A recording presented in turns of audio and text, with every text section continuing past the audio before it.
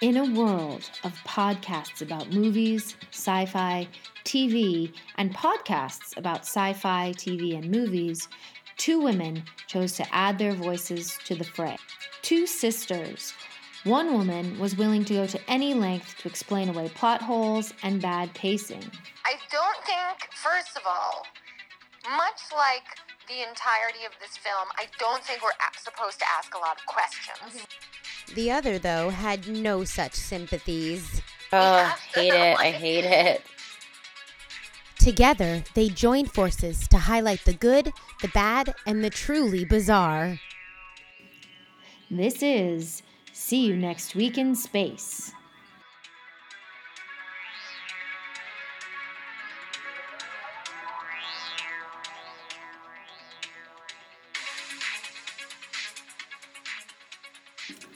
All right, so this week to kick things off, Amy, I was wondering if you wanted to share your thoughts on what I might call absurdist humor. Oh, is that it? Just my thoughts on it? Yeah. I would say, well, it really depends. It really, really depends. Like, I think some absurdist humor I can get behind. Mm-hmm. I can't think of a good example. But, like, yeah, I guess, okay. Maybe I'll take that back. I would say as a whole, it's not my favorite. You know, like Mr. Bean, hate it. Oh, God. Definitely. Would you call that absurd? Hate it. Would you call that? Yes. I feel that is in the wheelhouse of what we're talking about. Don't like that. In fact, that like entire actor creeps me out because of that character. I do not like that. So yeah, I guess overall I would say I'm not a fan.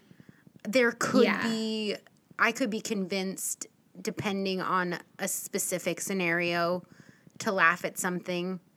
Did I laugh at like certain points in this movie?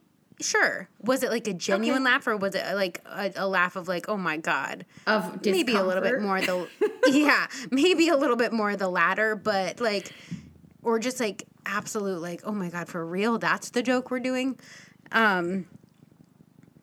Yeah, but overall, I think I would say blanketly not for me. Yeah, I feel much the same. Like you mentioned Mr. Bean.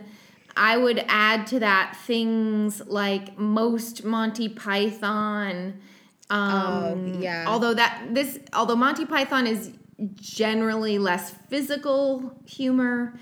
I also don't care for Mel Brooks, which is another. Okay, I was gonna say sometimes Mel Brooks works for me. It depends. It really depends there. Like, but point taken for sure.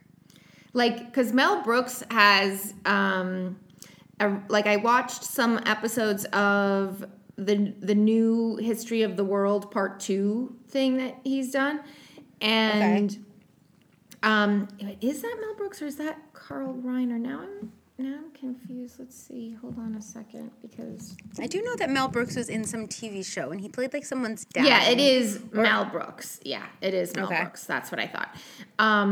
And like the TV series, I like better than the movie itself. I've attempted to watch The History of the World Part 1 and can't even get through that movie because it's like what about too like Young stupid. Frankenstein? Mm-hmm.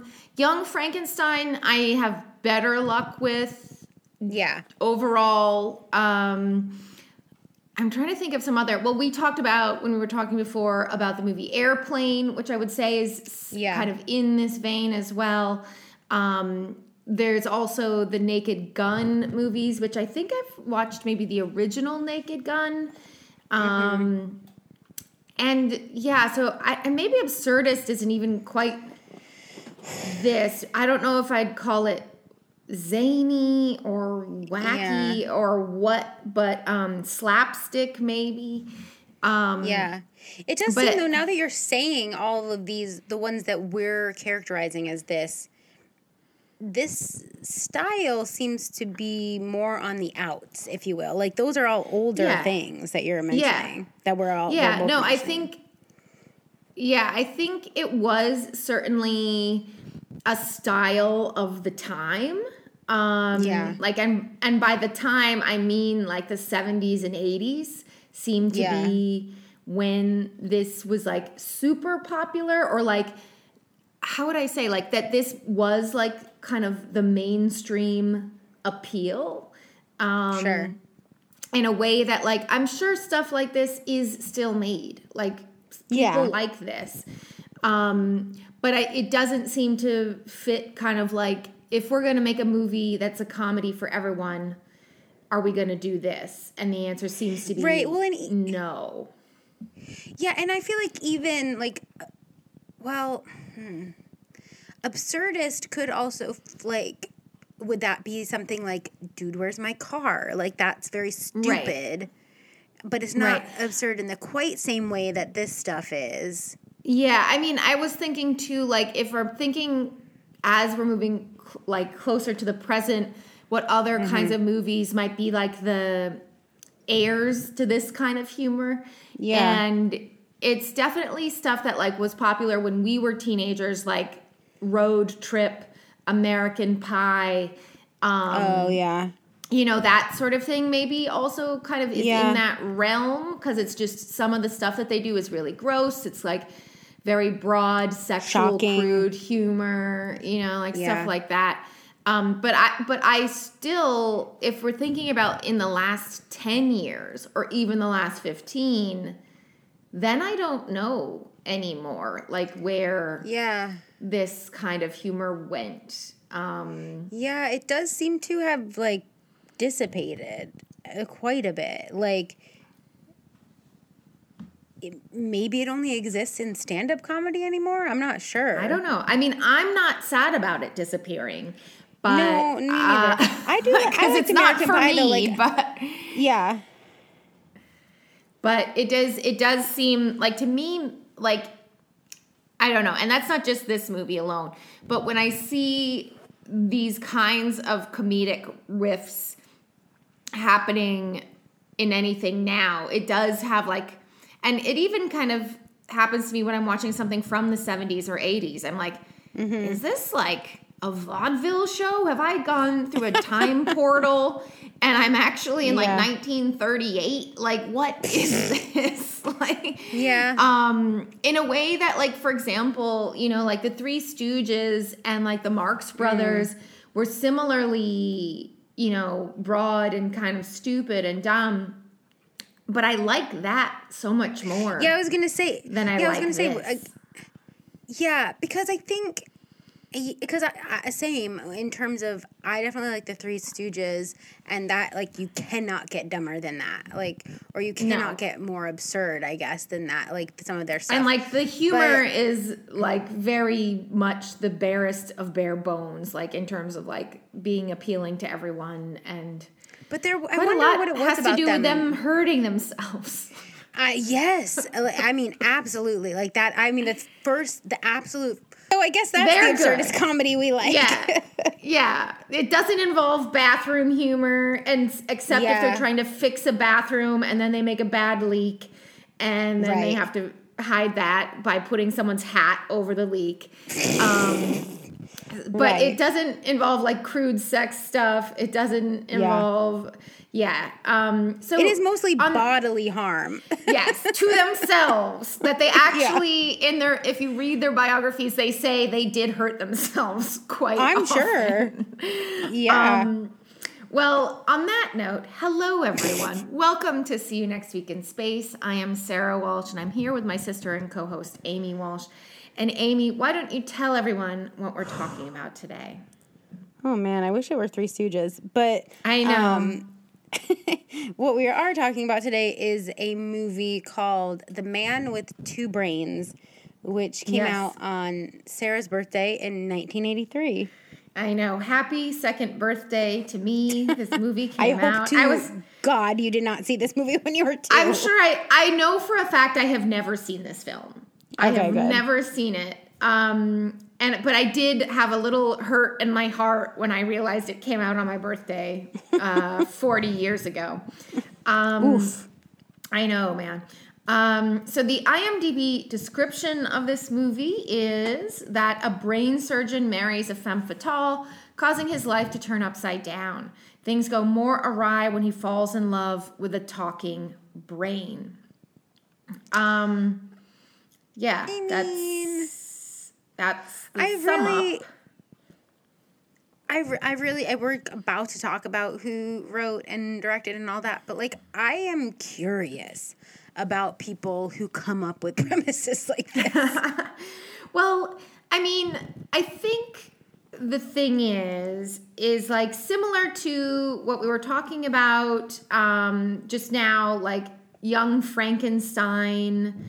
Let's see, what year did that come out? That would have been not long before this. Yeah, I feel like late 70s, but I don't know for sure. 74. So actually almost 10 years before. Okay, fair enough. But, you know, like this sci-fi spoof is not an unusual thing. People Is that what you would call this? A spoof of sci-fi? That's what I think it's trying to be. Oh, okay. I maybe didn't get that. Yeah, that's what I think it's trying to be. Because that's the whole thing is like, if we think of this as happening in the same moment as like Airplane and Naked Gun, because those are all like late 70s, early 80s. Actually, Airplane I think is 1980 exactly. Okay. And so it's like there's these growing kind of subgenres of spoofs of genres that were popular. So like Airplane is the spoof of the disaster movie. Naked Gun is the spoof of the 007, you know, James Bond movies. This can be a spoof of various sci-fi things. Okay, I guess that's fair then. So okay, so fine, whatever. But it's got this femme fatale thing, which is like also kind of it's a weird kind of noir-y throwback sort of thing as well. But I was disappointed because the movie begins and the credits start to roll, and what do I see? But Carl Reiner is one of the writers and he directs the movie. He writes the movie with Steve Martin, and this other guy is George Gipp. And I remembered Carl Reiner from when he wrote for the Dick Van Dyke Show, which I like. So you were disappointed in him for this. Yes, I'm very disappointed in him for this. And and disappointment is actually one of the more difficult emotions because, you know, it's the same as when your parents say. Take that, Carl Reiner. Yeah, like, well, you 98-year-old man. Like, come on. I don't need to kick him while he's down. But, disappointment is, I think, one of those hard emotions, and it is like when your parents say, "I'm not angry, I'm disappointed." Like, yeah, you know, well, where you're just like, the thing come about on. that phrase, well, yeah, and that phrase is like has become synonymous with like I want to hurt your feelings right now. I think, like, because everybody knows like you're full of shit, you're mad, like, yeah, okay, you might be disappointed too, but like, no, I think that's crap because. Okay, you're disappointed. I guess maybe I just have a different, like, level of not caring about disappointing people. I don't know. Fair enough. No, I mean... I feel like that's a pointed term that people... Or a pointed phrase that people say in order to make someone feel guilty for something. Well, yeah, you should... Carl Reiner should feel guilty about this movie. You should... Yeah, right. And I think sometimes it is apropos. I'm not saying it's like never true because I've probably said it. Yeah. But I do think that there is a twinge of like, I want to make you feel guilty right now. I want to make you sad. Yeah. Well, because you made me sad by disappointing me. So I guess so. Mm-hmm. So that's what happened here. Carl Reiner writes for the Dick Van Dyke Show, which I like. He directs this movie, which I don't. He directed, but it was interesting. So he also is the one who directed The Jerk, which is Steve Martin's more like big one. Yeah, and that's more like in the vein of this one, so that makes sense. But what I was also thinking about is like, because Dick Van Dyke was a great physical comedian as well. And so I was like, oh, it makes sense that Carl Reiner would have liked Steve Martin because he's also this physical comedy guy. Yeah, and they're kind of built similarly. Yeah, they have a similar maybe vibe of a sort. Yeah. Now, intriguingly, there have been many things we've watched and talked about that doesn't really have much of an internet presence. But I have never in my life seen the Wikipedia page be so blank as I did with this. There That's is funny. essentially nothing, as far as I could tell, about the production of this movie, about the casting, about choices about filming, like the usual stuff I can find, especially for a movie this old. There's usually like a fair bit of kind of backstory of what went into it. And this has basically nothing. That's very funny. The only thing I could find that is of slight interest is that in the scene that we may or may not talk about, but like the scene where Kathleen Turner is using her butt to get money. We'll talk more about that later maybe. That's the only time she ever used a body double, I guess, in her career or something. And I and that wonder is why. Just because she was like, it's not worth it for this movie to show my ass. I don't know. I mean, I'm sure. She's describing it as the only sex scene in her career where she used a body double. I wouldn't even call it a sex scene because nothing happens. No. I bet you it is because it's like this was a comedy, silly kind of weird bit. This wasn't like actually sexy. I'm not gonna waste my body on this nonsense. Yes, I mean she looks. I feel like very that's how sexy. I would feel. Yeah, she looks very sexy throughout the movie, so I'm not sure. What was going she on did, there, but I feel like, but we weren't. Yeah, I don't know. Yeah, we weren't really seeing anything. So when it became more overtly sexual, she was like, "No, thank you." Yeah, yeah, that's fair. So that's all we can say. Now, moving on to the cast. Again, this is like, I don't know, feels almost like a stage play because there aren't that many characters we need to know much about. There is Dr. Michael Hufferer, and that is indeed one of the jokes. I actually Googled this film. movie just to see the spelling of that name. I know I do not pronounce it the way Steve Martin pronounces it, but it is spelled Hfurhurr.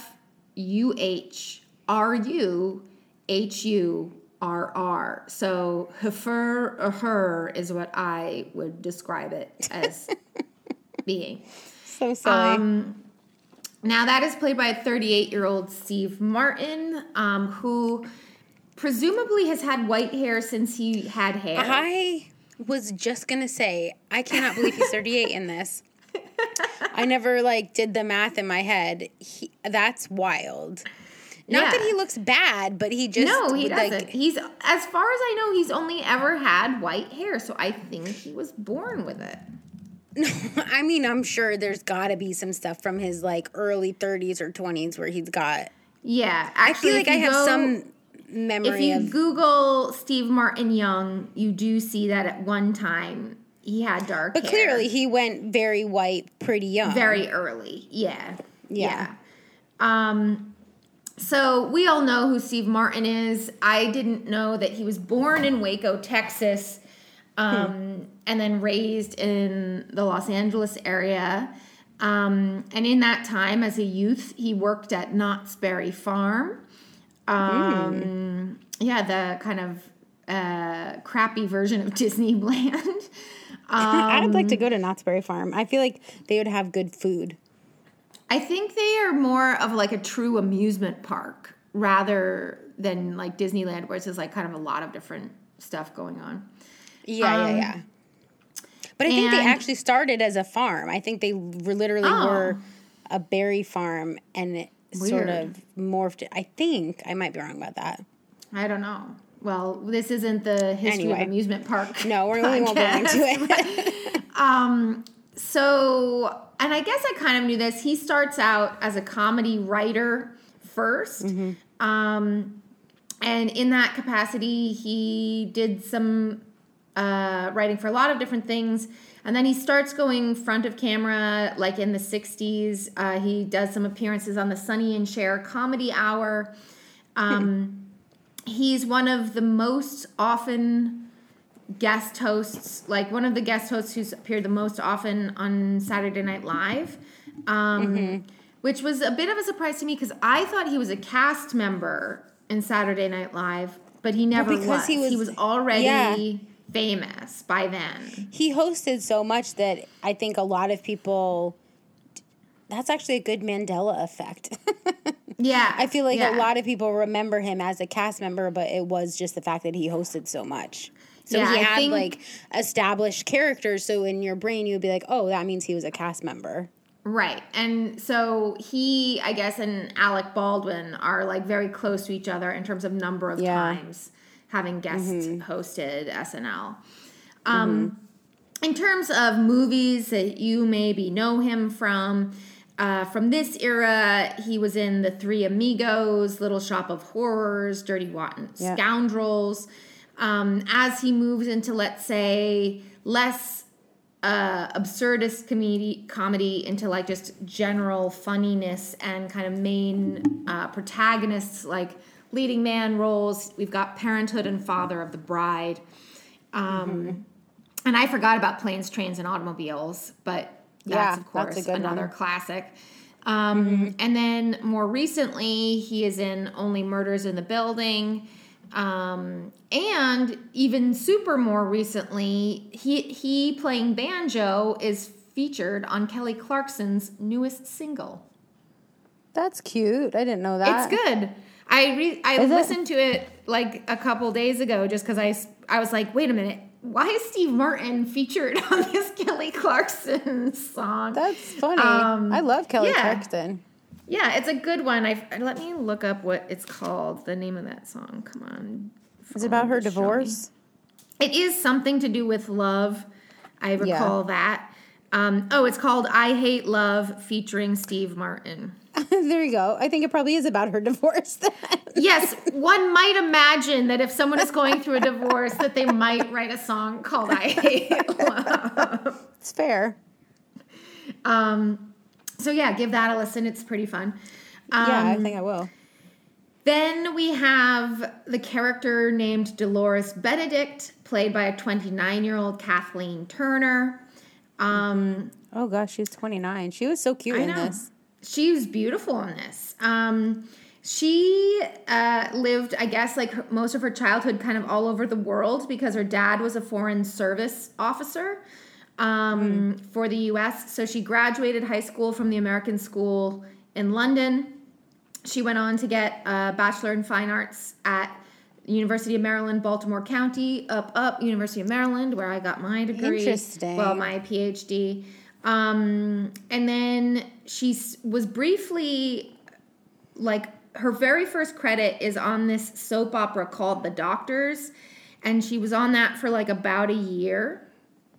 And then soon after, she gets her first movie role, which is the infamous 1981 kind of erotic thriller called Body Heat.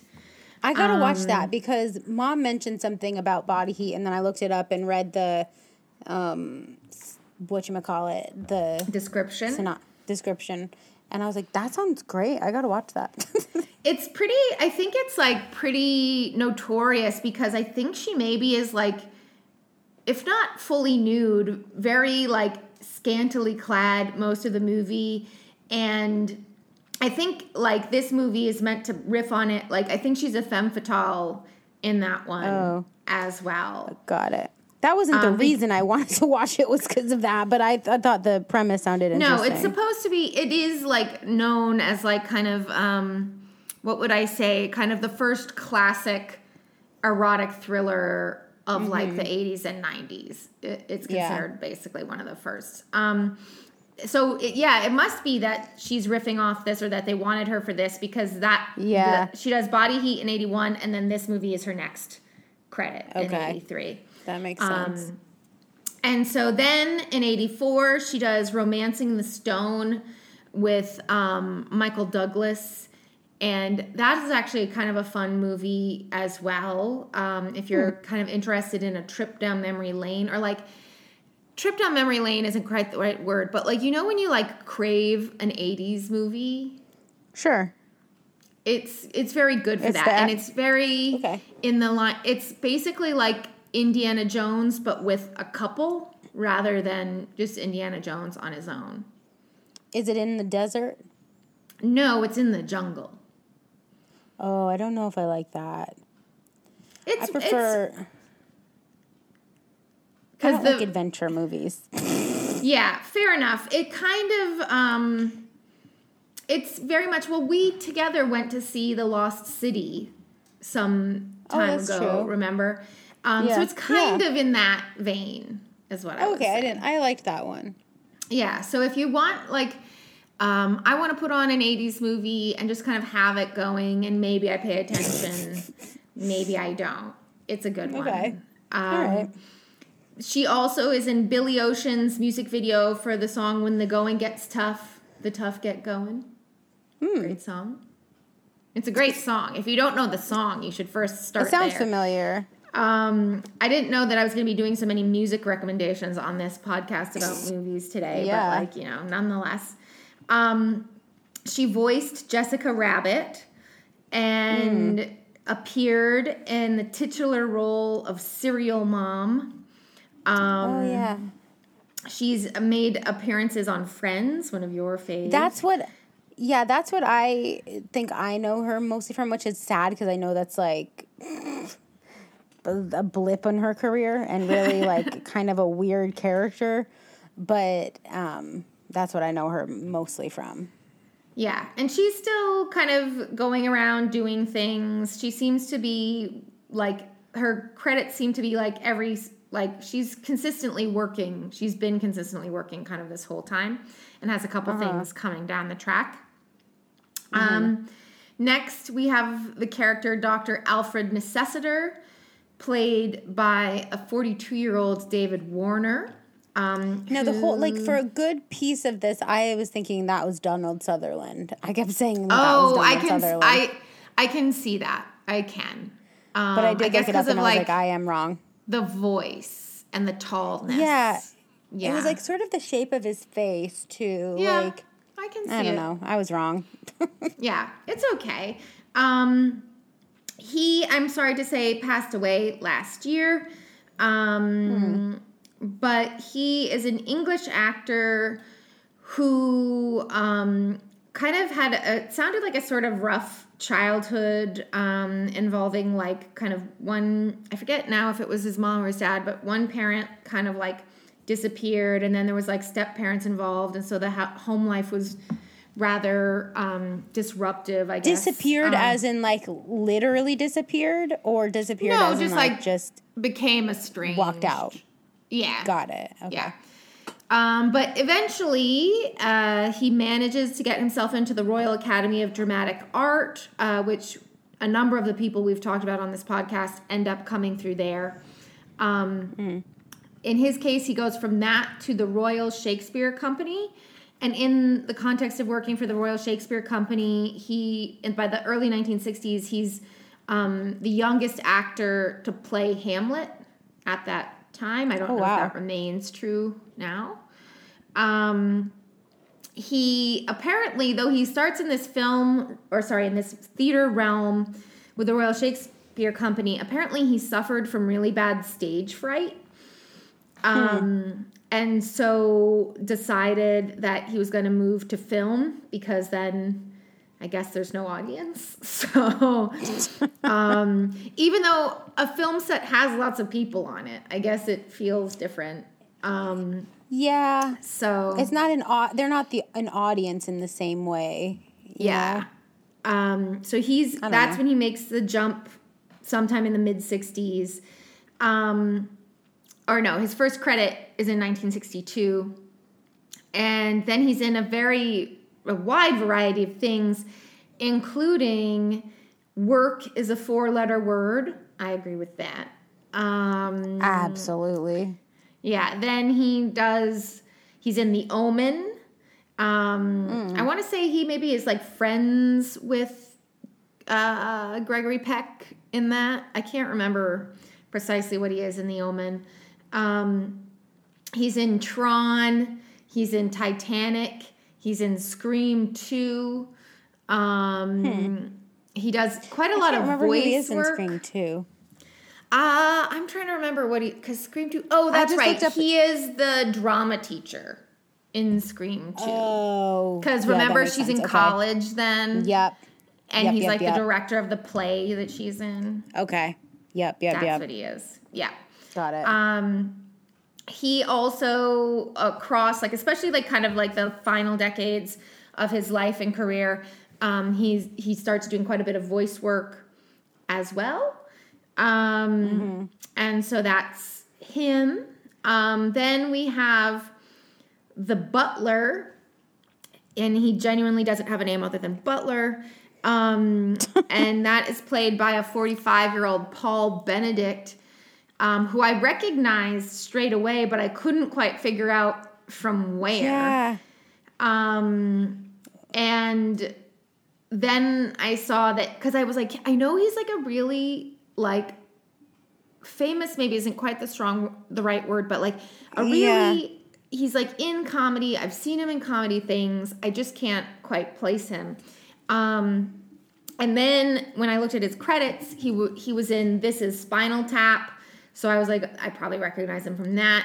He also, for 10 years, played the character Harry Bentley on The Jeffersons, which I don't really meaningfully recall watching, but maybe I would have run across that at some point. He also is a semi-regular character in some of the Christopher Guest stuff, specifically Waiting for Guffman, and he's the not Guffman, basically. Yeah, that's what I remember him from, I think. Yeah, and then he's also in A Mighty Wind, but he's been in a bunch of stuff. And then finally, there is a voice actor for a character called Anne Umelmahay.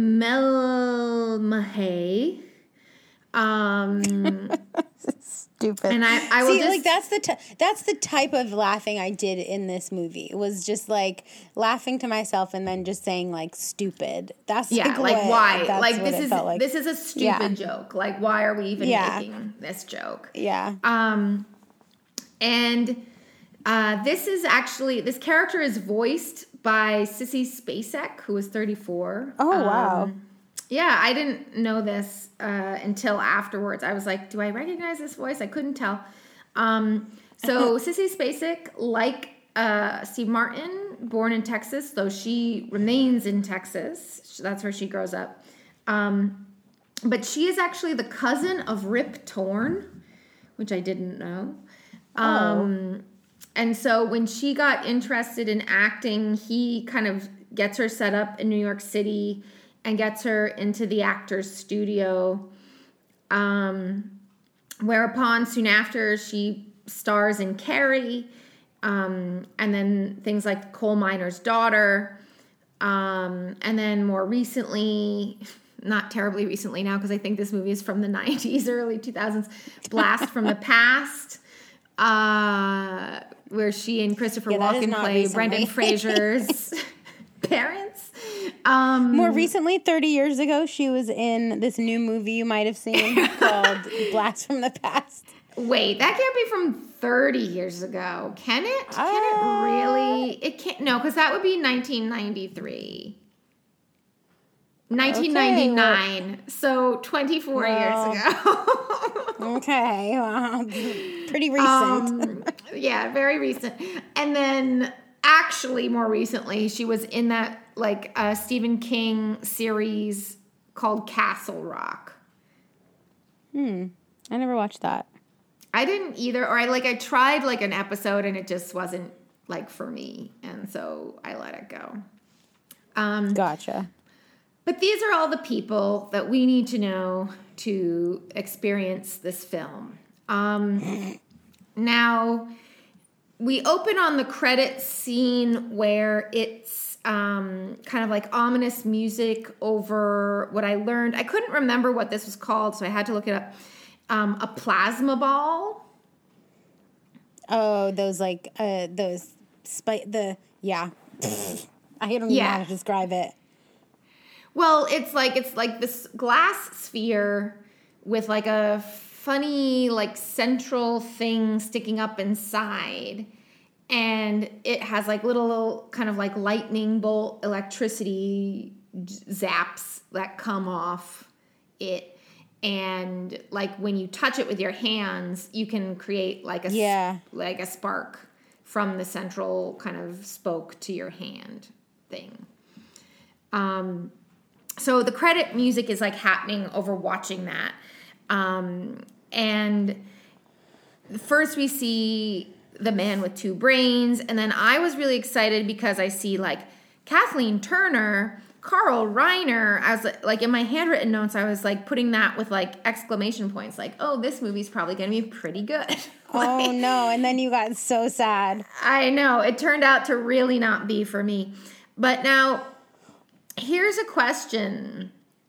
What are the two brains that this movie refers to? Okay, well, I was pretty much the whole time thinking about that. And I was watching it, and at one point I don't remember if I said it out loud, or if I was, but I was watching this with Isaac, and he said at one point, he's like, is the two brains like his own brain and then his dick? And I was like, oh no, maybe, because this was before even the brain entered the movie at all. That's I see. Yeah. Disembodied brain. And so I don't know is my answer, but wow, Isaac's surmisement was his own brain and his dick's brain. I mean, I don't think that's necessarily an incorrect take. And I'm sad for myself that I didn't even think that. I was like, but like, what are the two brains? Because there's his brain, and then I was like, is it the brain in his head plus the brain that he loves? Is it the fact that he's got a brain that he loves, and then there's like the other woman who he married, and so then are those the two brains? But I was wondering too, like at one point, if someone was gonna like switch a brain with somebody. I mean, I get that sort of does happen, I guess, but like happen at the end, but right. But I was thinking it was going to be a little bit different, or that was going to happen to him. So that would be like his second brain, or I was thinking it was more going to be along those lines, but I don't know. But I think perhaps Isaac is right. I think based on how this movie plays out, that is actually what it is like there is the brain. Probably, because that's all the humor in this movie is that kind of dumb shit. Yeah, so there's the brain in his head, and there's the brain, in quotation marks, in his penis. And he is, and they are in conflict most of this film. Oh yeah. Yeah, and we'll get to it. This is why I was disappointed in this movie, but we'll get to it. So we open up seeing Michael working feverishly in an operating room. He's talking a lot of nonsense. I think there's also even the sound of a cat. And he's like, get that cat out of here. And I was like, that's not funny. Like, what? Like, although it is much like the kind of humor in Airplane that I would enjoy, in this case, I didn't. Then we're in Michael's car, and he's speaking to a journalist who's doing like an interview with him. And this is when Michael reveals that he got into brain surgery, not to help people, not because he thought it was like a cool challenge, but rather he just liked how slimy brains were. And that the first thing I thought was like, this is a perfect setup in a sci-fi movie because we're already talking about slime. Yeah, it's true. We got to some slime early on. And I will say, like, what was I going to say? Like, slimy brain, I'm like, is that already meant to be a joke? I don't know. Like, I'm sure. I don't know if it's funny, but... Yeah, there were a lot of things where I was like, I can tell that's supposed to be a joke. And then there were a lot of other things where I was like, is that just actual dialogue? Like, is that getting us somewhere? I couldn't tell because, like, I guess what I'll say is this is, like, I think the reason that this movie and movies akin to it are tough for me is I actually get, like, comedy fatigue. Because I'm like... Sure. Every line in this movie is just meant be to normal. be a joke. Like, yeah. And it's not even that I don't get the jokes because they're not that fancy. Like, they're not like they're not sophisticated clever per se. Yeah. Yeah. I'm like, I just don't need every line out of your mouth to be a fucking joke. Like, yeah, I sure. don't, similar to why I don't care for like things like we've talked about, like Les Mis or the opera. I'm like, I can take a break what from joke the is in Les Mis? No. From the no, singing. I'm like, I can take a break from the singing. Yeah. And I was going to say, if you think Les Mis is a joke, I do not. I Weird I do sensibilities. not think it is even entertaining enough to be funny in any way. But Whoa, shots fired. Yeah. Watch out, Les Mis, beloved musical that like millions of people adore. I don't care for you. But fair. yeah, that's how I feel. It's like, I was like, I don't need everything to be a joke. And I also don't need everything to be like at the very outset of this movie. It's like an onslaught. Like, so he's making jokes because also in this one we get the joke about his last name, her, and then we go into Dolores's house with, I guess, her husband. It's unclear to me who this guy was. Okay, well, this is what's funny about this is like I put this movie on and like Isaac was doing something and then like this scene was happening already and he was like, "Wait, can you rewind it? I don't know what's happening." And I was like, "Well, we're 2 minutes in. I don't really know what's happening." Yeah, yeah. I'm not really sure who these people are, and we I feel like I missed something. Middle. Yeah, we start in the middle of this fight that she's having with her husband, where it seems like their story, like she's already in a story, and in her storyline, she's killing her husband. And she's finally gotten to the place where he's definitely going to die. So she's like revealing her dastardly plan to him. Yeah. And so when she does, they start having a physical altercation, which admittedly is kind of funny because the guy she's like married to or whatever is like quite aged and frail. And they're like, and she's like a woman in her late 20s. And so, but nonetheless, like a rather, like, you know, she's quite, like skinny in this movie. So it's like watching these people who don't seem particularly strong, throwing each other out of windows and like downstairs and stuff. And he reveals to her that he's changed his will. So she won't be getting any of his money. Then we come back to Michael's car where he explains to the journalist that he's got this like bobblehead Barbie doll on the dash of his car. And that's quote unquote a statue of his wife that died. And while he's explaining this to the journalist, he's like staring at the doll and like not paying attention to the road. So he ends up hitting Dolores with his car. Then, because she's stormed off after she kills her husband into the street for some reason. Yeah. She then goes flying into the air, tumbles down onto the ground. He gets out of the car. Now, this to me probably was the best joke of the whole movie, and it happened in the first the little girl 5 minutes. Yes, when the little girl, who's like standing on the side of the road, and she's watching everything, and he's like, little girl, can you call like whatever the hell General Hospital and tell them to get OR 6 ready and tell them to have on call like Dr. Isidore, whoever, and do all this stuff. And so he has this like very long list of information. And then he's like, now say that back to me. And then the little girl says the exact same thing back to him. He even says like some medical stuff to her, like 3 cc's of the something. Yeah. And it's this little girl who like is wearing, I don't know, it looks like she's wearing like a nightgown or something, and she's got like long blonde hair.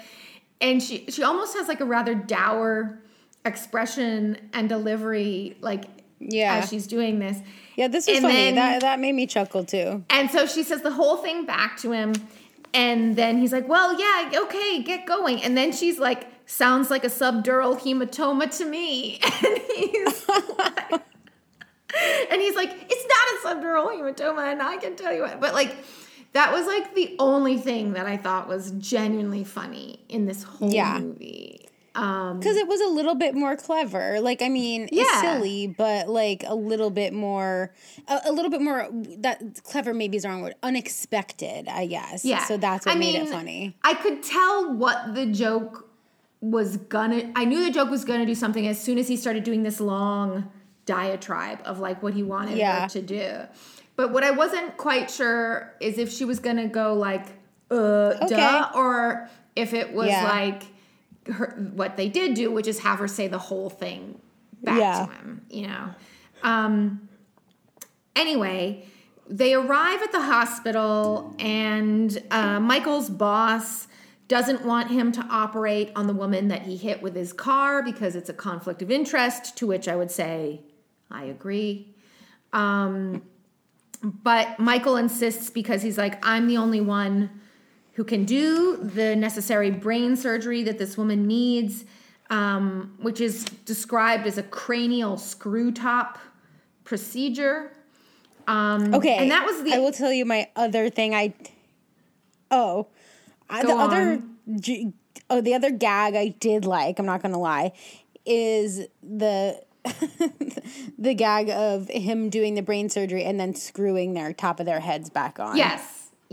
See, I was going to say a different thing about this very same thing, which is I couldn't stand the noise that they added to sound like he was screwing her head, like the top of her skull back on. I didn't like, because it sounded, as you would expect, like the sound of like a stone rubbing against another stone. I guess for me, it's kind of almost like a blackboard, like nails on blackboard sound to me.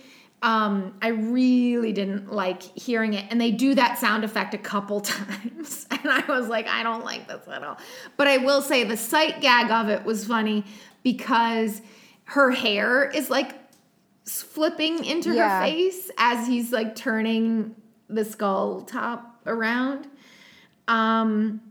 This is also, there's another set of gags where like people are watching him through an observation window, and it's like people dressed as doctors, but then also people dressed like the village people as well. Oh, I didn't even notice that. Yeah.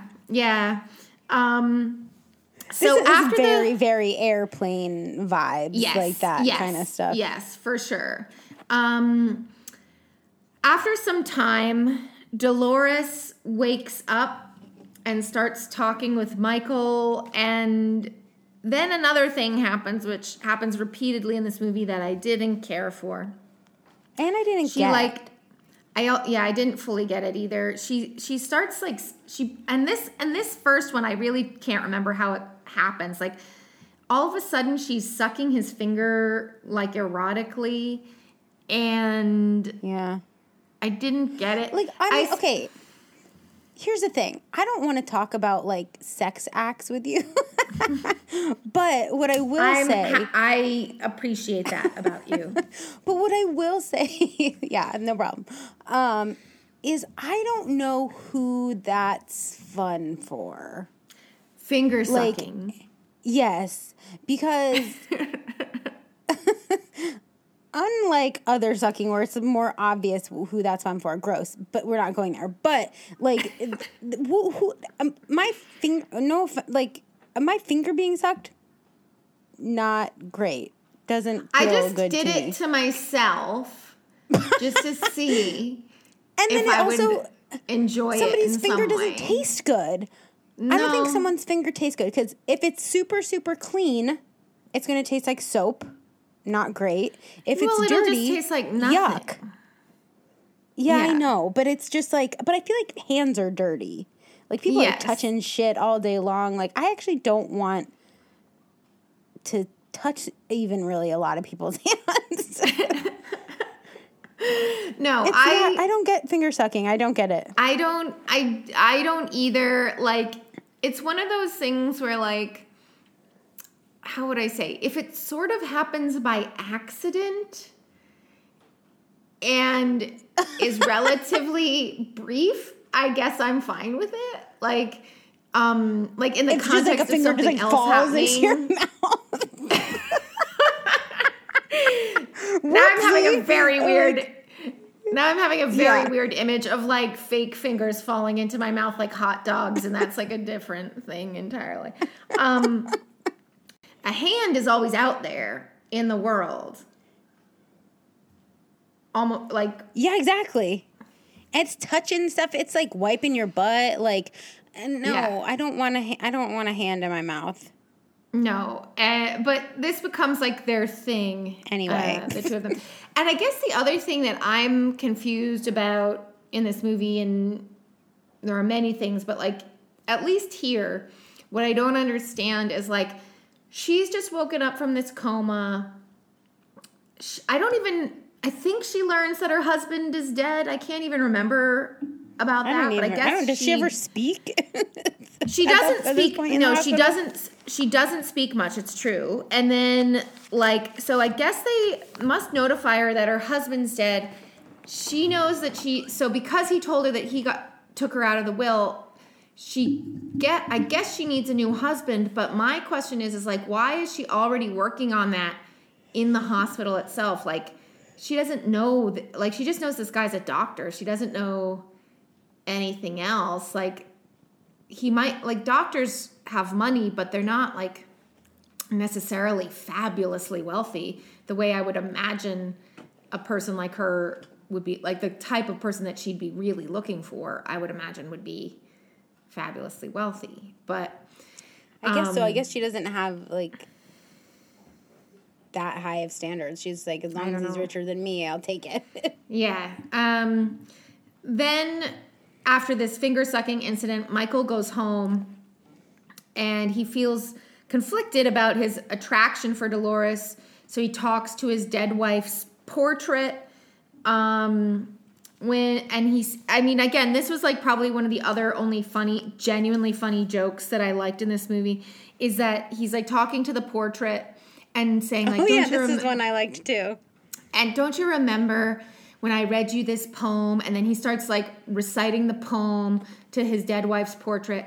And then he's like, don't worry, I'll never share this poem with anyone else. This is just for me and you. And then the immediate cut to the next scene in the hospital, he's saying the poem to Kathleen Turner. And I was like, that's pretty funny. Like, admittedly, that's pretty funny. So he reads poetry to her. She makes another weird, like, romantic advance where she grabs his belt very hard. Oh, yeah. And then this is when I think she gets, like, kind of the power of speech back because she, like, acts a bit remorseful about the death of her husband. Maybe this is when she maybe that's why she, like, learns that her husband has died. And no sooner do they, like, discuss this, they kiss. So weird. Which is a very strange choice. After this kiss, Michael returns home and he again starts talking to his dead wife's portrait. And he asks her for a sign like, should he not marry Dolores? Should he this not I liked pursue too. her? I liked this bit too. Yeah, this one was a pretty good one. So do you want to describe, he's saying, please, any sign will do. What starts happening to the portrait? Well, the portrait, all of a sudden you hear like loud and clear someone going, no. and the portrait's like spinning in circles, and like there's wind blowing and newspapers blowing in his face, and like the lights are flickering and the house is like breaking apart. Yeah. I did think that was kind of funny in a very dumb Yeah. way. Yeah, like the portrait is like spinning on the wall, and I think also what's kind of funny about it is it goes on longer than you expect For a it really long time. to go, and Yeah. and the whole time, yeah, as the wind is kicking up and like this wall sconces are like blowing up beside the portrait, and there's like a big crack in the wall, and then yeah, that woman's voice just keeps being like, no, and it really is maybe like a solid 15 to 30 seconds of that.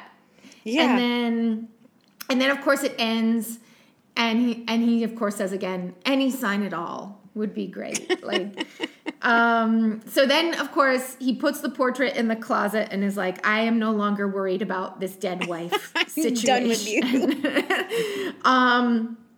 Then the next scene is at the hospital. Dolores and Michael are getting married.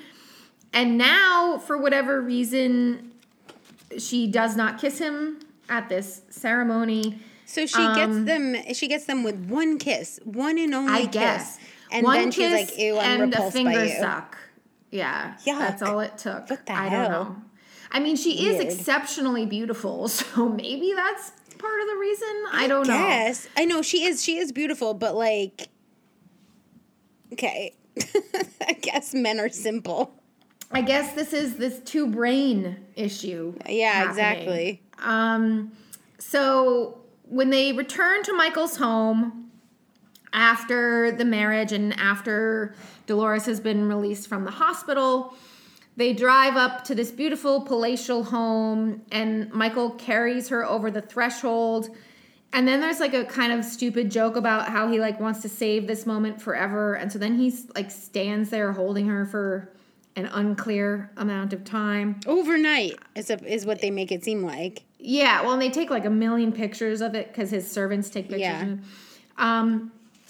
The next day or some amount of time later, they seem as though they've settled into their routine. Dolores is in a wheelchair recovering from her surgeries, and she's sitting having breakfast, watching a movie called Donovan's Brain. And Michael reveals that that's his favorite movie. Now, I didn't know this at the time, but that's a real movie. Oh, really? Yeah. It's from 1953. It's a sci-fi movie. Maybe someday we'll watch it. It's about a mad scientist no, it's not about a mad scientist. It's about a guy who's like quite rich, and he like has his brain like preserved after an accident or something, and then the brain Maybe that's what this starts movie is acting based crazy. Huh. It's certainly part in some ways. It has to be connected to that. Yeah. But yeah, it's a movie from 1953 that was based on a book from 1942. So Michael then leaves for work, or at least leaves the room, and Dolores is staring at the hunky gardener working outside. So she's in this wheelchair, and she wants to like get closer to have a better look at this guy's chest, and so she gets out of the wheelchair to look out the window. When Michael comes in to find her standing up, he's so excited because it's like, oh great, like you're healed, I guess. But Dolores is like slow walking her recovery. Yeah. And so then she starts asking a lot of questions about like if this gardener is going to be around more often, and if so, when, and will there be times when the gardener will be by himself, like a predator, as I mean, creepily. And, like, will Yeah. there be times when the gardener is alone at the same time when I am alone? And, like... Right. Yeah, definitely creepy. Yeah. Michael goes to work. When he comes back unsurprisingly to find Dolores making out with the gardener, who we learn is named Juan. Now, Juan is just like a sometime gardener man. Ramon is Michael's longtime gardener. He's the one who actually made the statue of his dead wife for him. So when Dolores, oh, that's what it is. So Dolores is making out with Juan. Ramon walks in to find them. So she fires Ramon that day. When Michael comes back to work, she's like, oh, I had to fire Ramon because he tried to fondle my breasts. And she basically was like, and that's how he made such a good statue of your wife, is he was fondling her breasts all the time as well, which makes Michael very upset. And she comforts him by sucking on his finger for a very long time, like a very long time. Oh, God. All I'll say. Yuck. Yeah. I hate that. It was a yuck situation. Then there's like, time is passing. It's not really clear. Sometime later, Michael returns home after a day at the office, or at the hospital, I should say. And Dolores is in this like very beautiful like lingerie situation. And I would say Kathleen Turner is in lingerie basically this entire movie. Yes.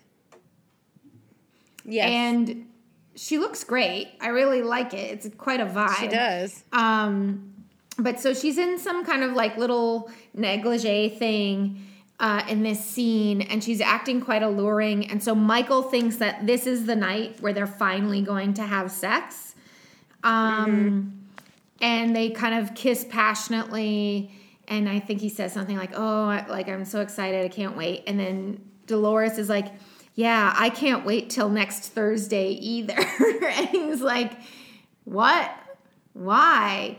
And I forget precisely what she says, but basically she says that like she's got her period. Oh, I didn't remember that. And yeah, she says something like her friend is in town or like something like that, like a euphemism for having her period. Oh, and okay.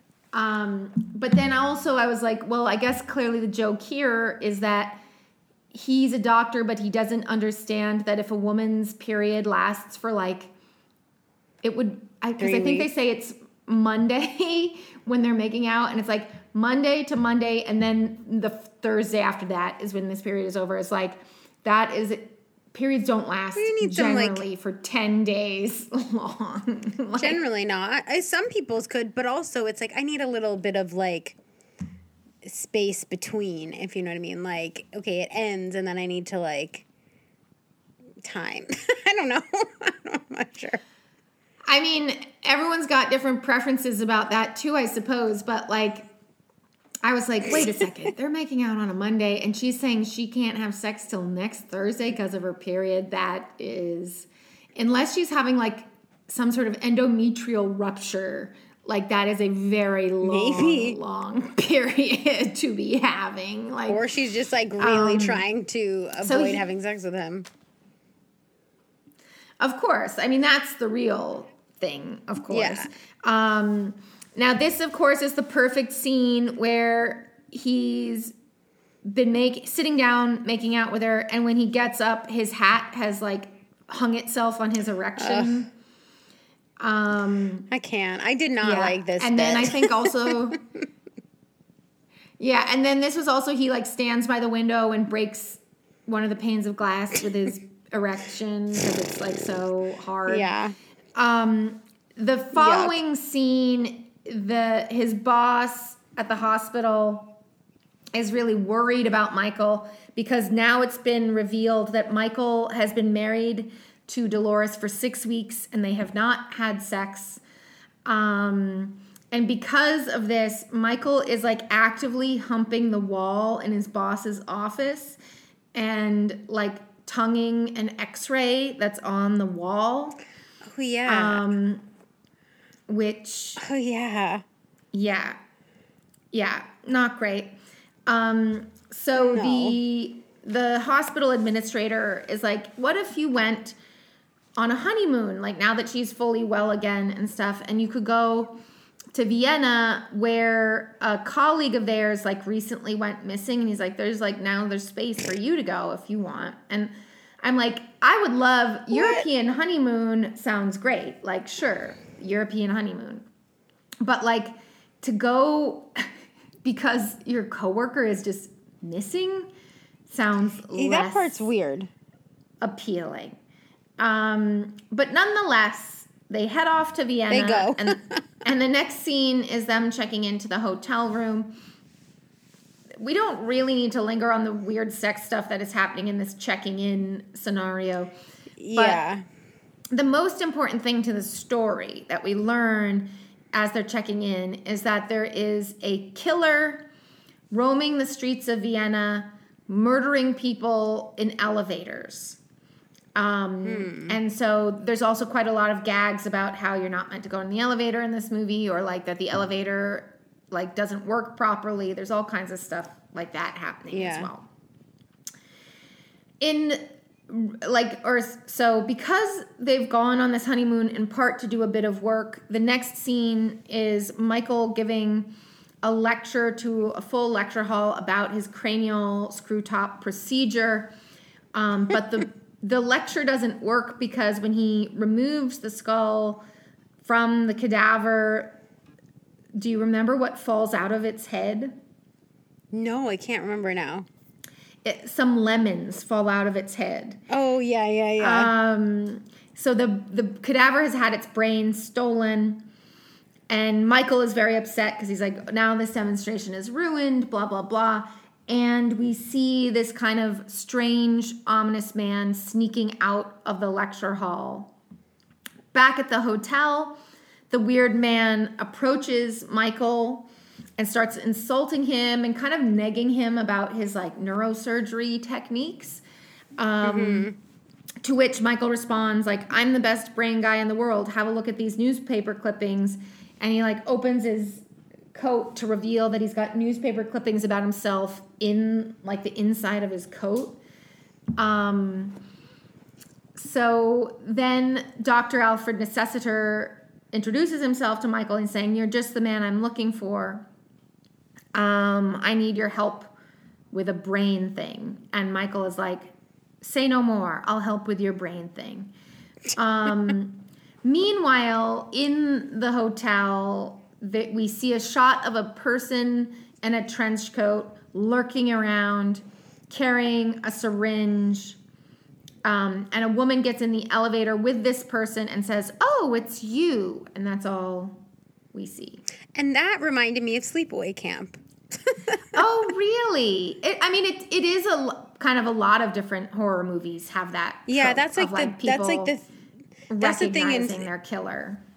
That's the thing in Sleepaway Camp. Everybody who gets killed goes, oh, it's you. Or like, what are you doing here? Like, that's like the thing, the whole movie. Yeah.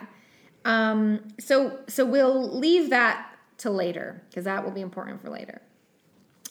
When Michael accompanies Alfred to his condo, we're first in a hallway that looks normal, and when Alfred opens the condo what does he reveal? I did like this too, actually. Oh, sorry. No, I did like this too. He reveals it looks like a castle. Yeah, like an old kind of like, again, this is like, there are threads of different things here. So this is kind of like a Frankenstein castle inside a normal ass apartment building. Yeah. And what we see eventually is that Alfred he's got his lab in his home, and the lab has a whole room full of jars with brains in them. And Alfred reveals to Michael that he has been able to keep these brains alive with a special like fluid or liquid or whatever that he has created.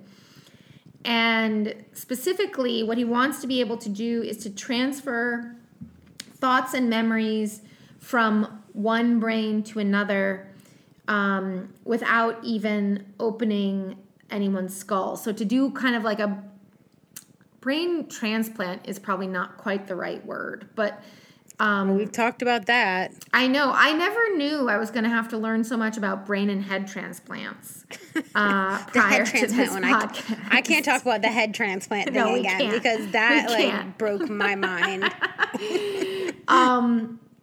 So he's got this whole room of brains, and they're all in like kind of glowing goo liquid stuff. So we've got our liquid goo, as we like to have always in our movies.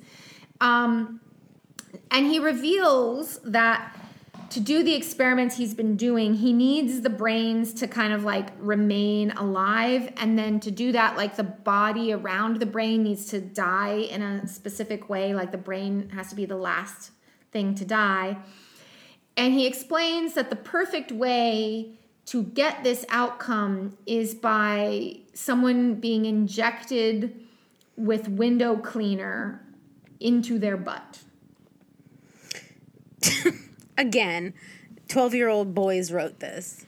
Indeed. And also it is like very kind of as well like Back to the Future, where it's like 88 miles per hour. That's the speed of light. That's what gets you to time travel. And it's like, no, it isn't. There's no way. Yeah. Like, I think being injected with Windex would not be, it would feel bad, and it probably wouldn't be great for your health. But I don't think it would kill you. I'm no doctor, but I feel like it could. Being injected with Windex, I don't think that would be good for for your system. There's got to be some chemicals in there that are not supposed to be ingested. Yeah, depending on, you could experience, I guess you can die. Weird. Yeah, I wouldn't want anybody to inject me with Windex. Okay. I did not think it was quite that bad. Although, yeah, okay. I mean, a lot of what I'm seeing here is about, like, if you drink it. Yeah, that's the thing. Yeah, being injected through a syringe could be different. And especially, but it's going directly into your bloodstream. That could not be good, I wouldn't think. Yeah. Yeah. I would say definitely don't drink it. Definitely don't do that. Yeah. But I guess as well, being injected with it, even in your butt, because I'm like, in your butt, it's not even directly in your bloodstream. Like, yeah. But nonetheless. But things when you, okay, this is going to be a weird thing to say, but when you put things up your butt, your body absorbs it quicker. Like, I know inside, was weird. Yes. Yeah. Yeah. Oh, yeah. You mean like in the butt cheek? Yes. I was thinking up your butt.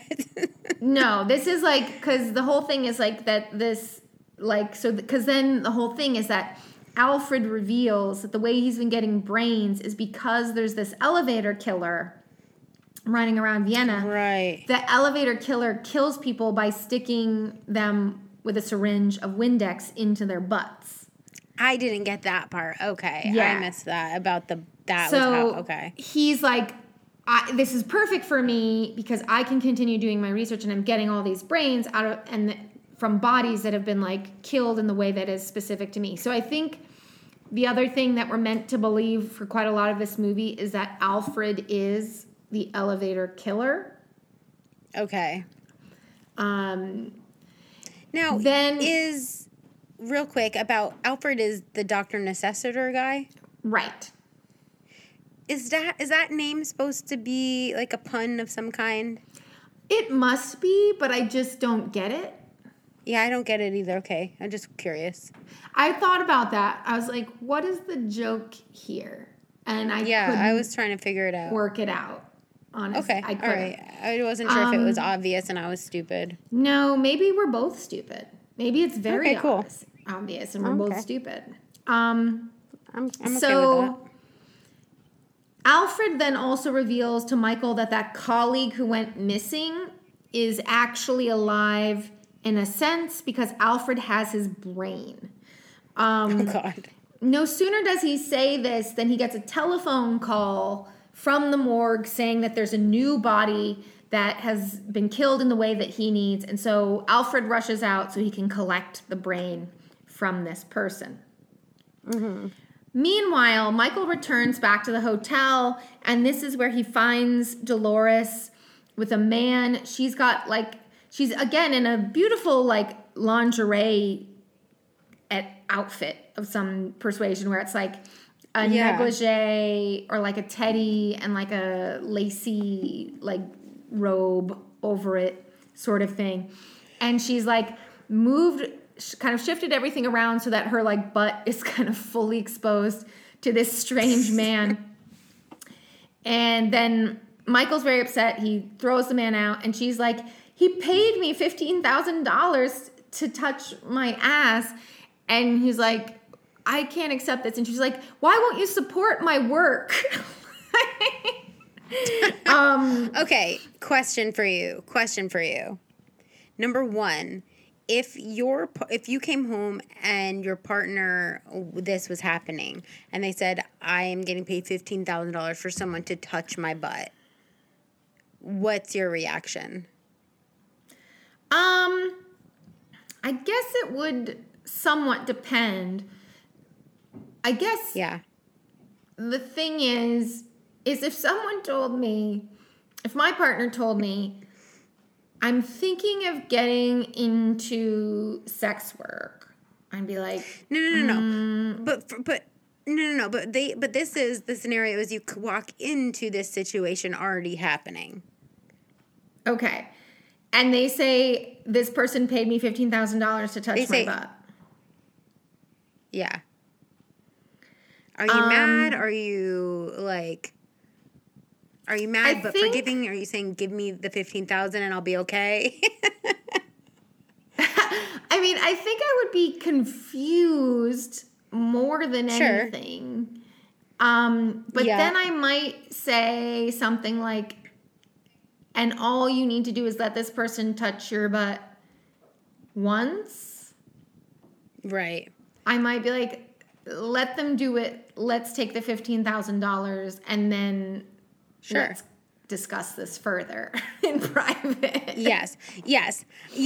Agreed. I feel the same, and I do think that I would be a bit miffed that I wasn't brought in on it prior to it happening.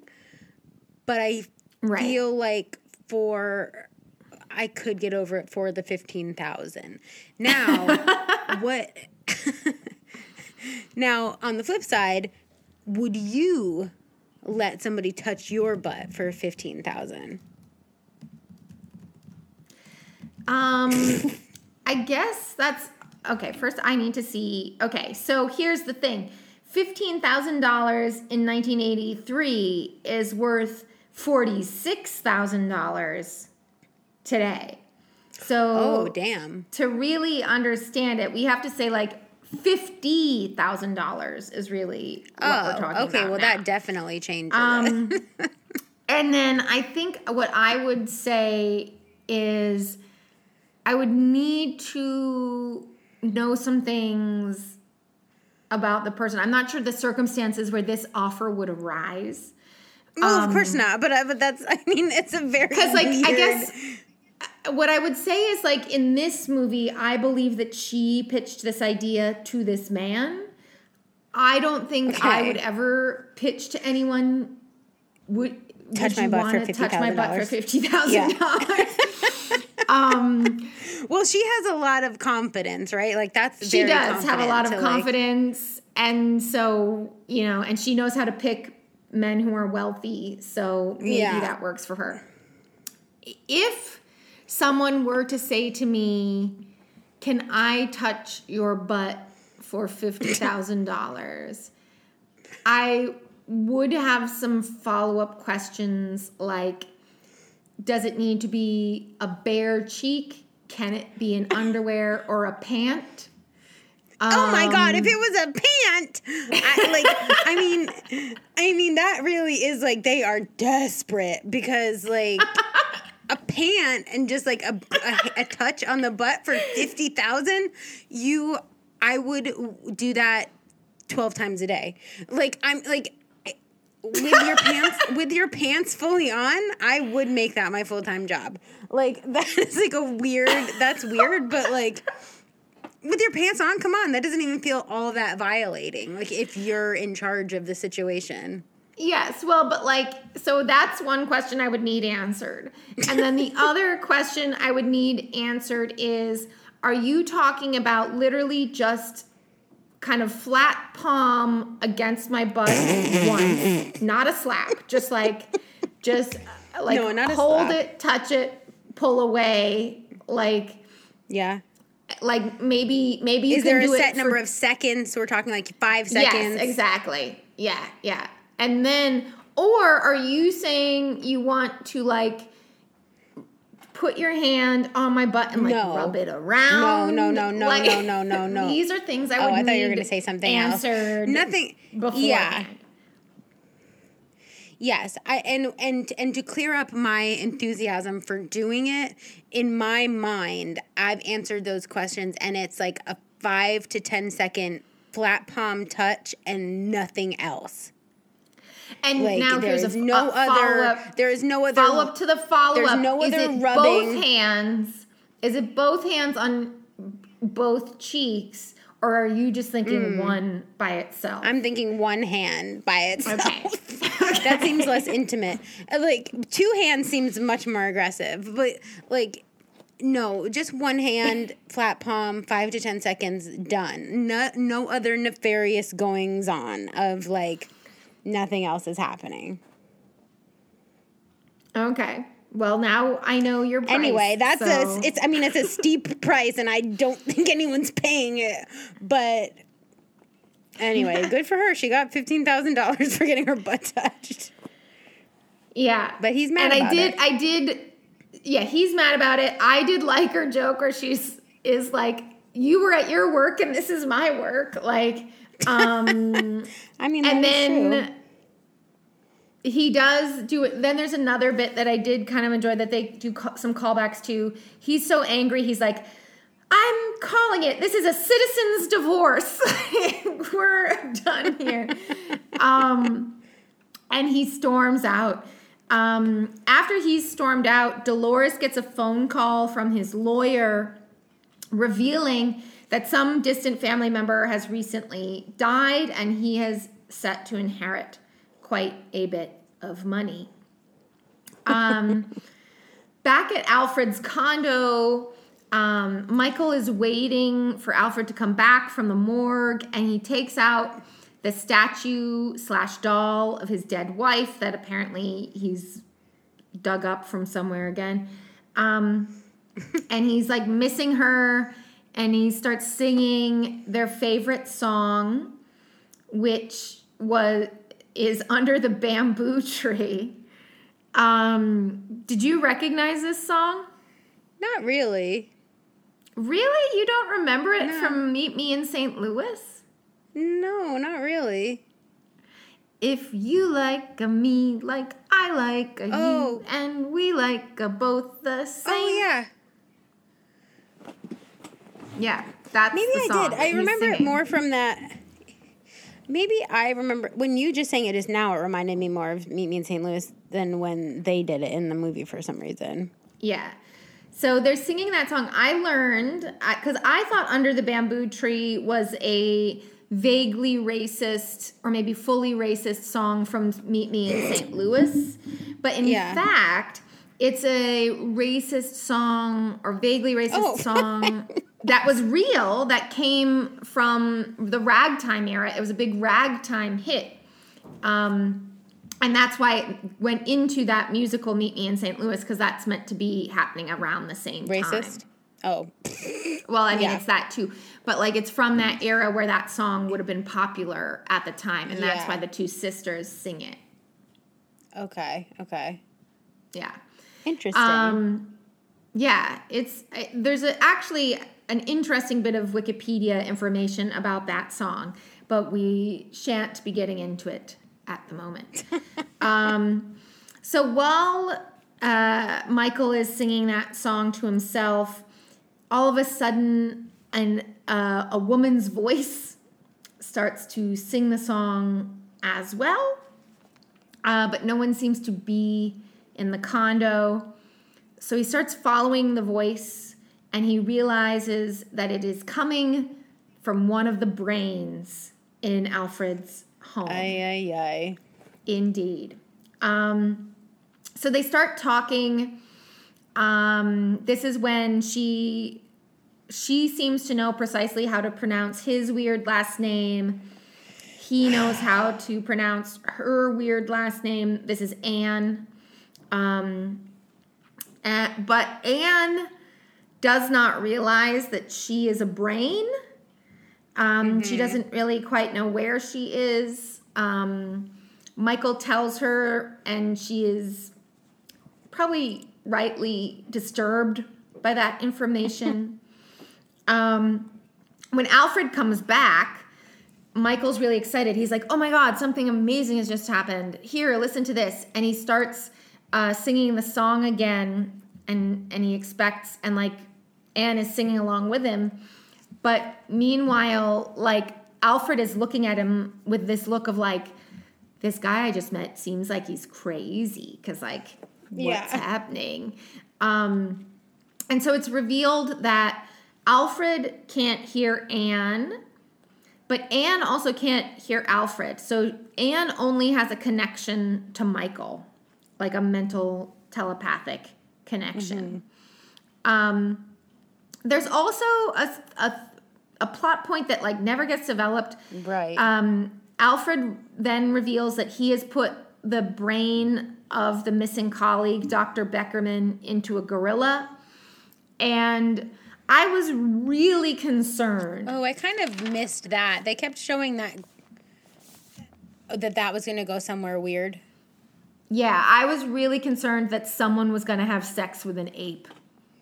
Gross. As a result of how this movie was going.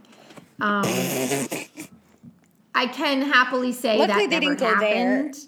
It never happened. Yeah. They waited. That is something that happens in Trading Places. Ew, Later. Really? Yeah. Yeah, that's gross. a joke in Trading Places. Movies really need to get it together. From that same year. Trading Places is from 1983, so I guess What there's is wrong something with in the people? water. I don't know. What is wrong with people in the 80s? Hello, 80s? What's wrong with all you people? I mean, literally, like, quite a lot, obviously. Quite a lot was wrong. Yikes. Oh, my God. So, back at the hotel, Dolores fakes a suicide attempt to draw Michael back to her because now she knows that he's rich. This is just a point to say, don't do that, listeners. Do not. Yeah, it's not a funny joke. No, don't fake a suicide. Don't threaten a partner with the possibility of your death because they've done something that makes you good. unhappy. Like, it's a real bad vibe. Or because you want to get them back because they now have money. Right. It's not good. Just in general, if you are having suicidal thoughts, seek help, part one. There's something going wrong. Yeah. But definitely do not use that as like an emotional battering ram to anyone, but especially your partner. As like, if you are in trouble, sure, tell your partner, but like, don't do it so that they won't leave you or something. Yeah, not good. So in this case, the fake suicide attempt is her trying to like throw herself off a building, which he rescues her from. And then they finally have sex. And after they do, however, Michael hears Anne calling for help. Like, help, help, help. There's the voice of this thing is very weird. So he leaves the hotel to go back to Alfred's condo, where he finds that Anne has been brought into the operation room because Alfred is planning to put her into the body of the gorilla. And neither she nor Michael want that, so he steals her away. When he returns to the hotel, much like he did with his dead wife's portrait, now he's hiding Anne's brain jar in the closet. And then he tells Dolores that he would like to take a sabbatical from the hospital and remain in Vienna for some time. So he finds a country house, and they set up shop in this house. And it's not clear to me how much time passes here either. Yeah. They find that house mighty quick, I'll say. I mean, it's within a day? I don't know. It's within a couple hours. That seems like. But. And they can also take over it immediately, and it has furniture. So there's quite a lot happening. But I guess if it's a rental home, that would be more normal. Maybe that's what's happened. Yeah. I don't totally know. But so they start having this kind of life where Michael is spending all day in the study talking to Anne. Dolores overhears him. So when they go to bed, Dolores tries to assert her power over him again by trying to have sex with him. This time, however, Michael is no longer interested in having sex with her because I guess the point is he's already fallen in love with Anne. So it's how would I say? I guess if we're going back to this notion that the two brains are his actual brain and his penis fell in love with Dolores. His brain fell in love with Anne. And that is further evidenced by the following day or at some point later, Anne and Michael are on a date on the pond where they're on a boat, talking to each other. And I think again, he's reading poetry to her.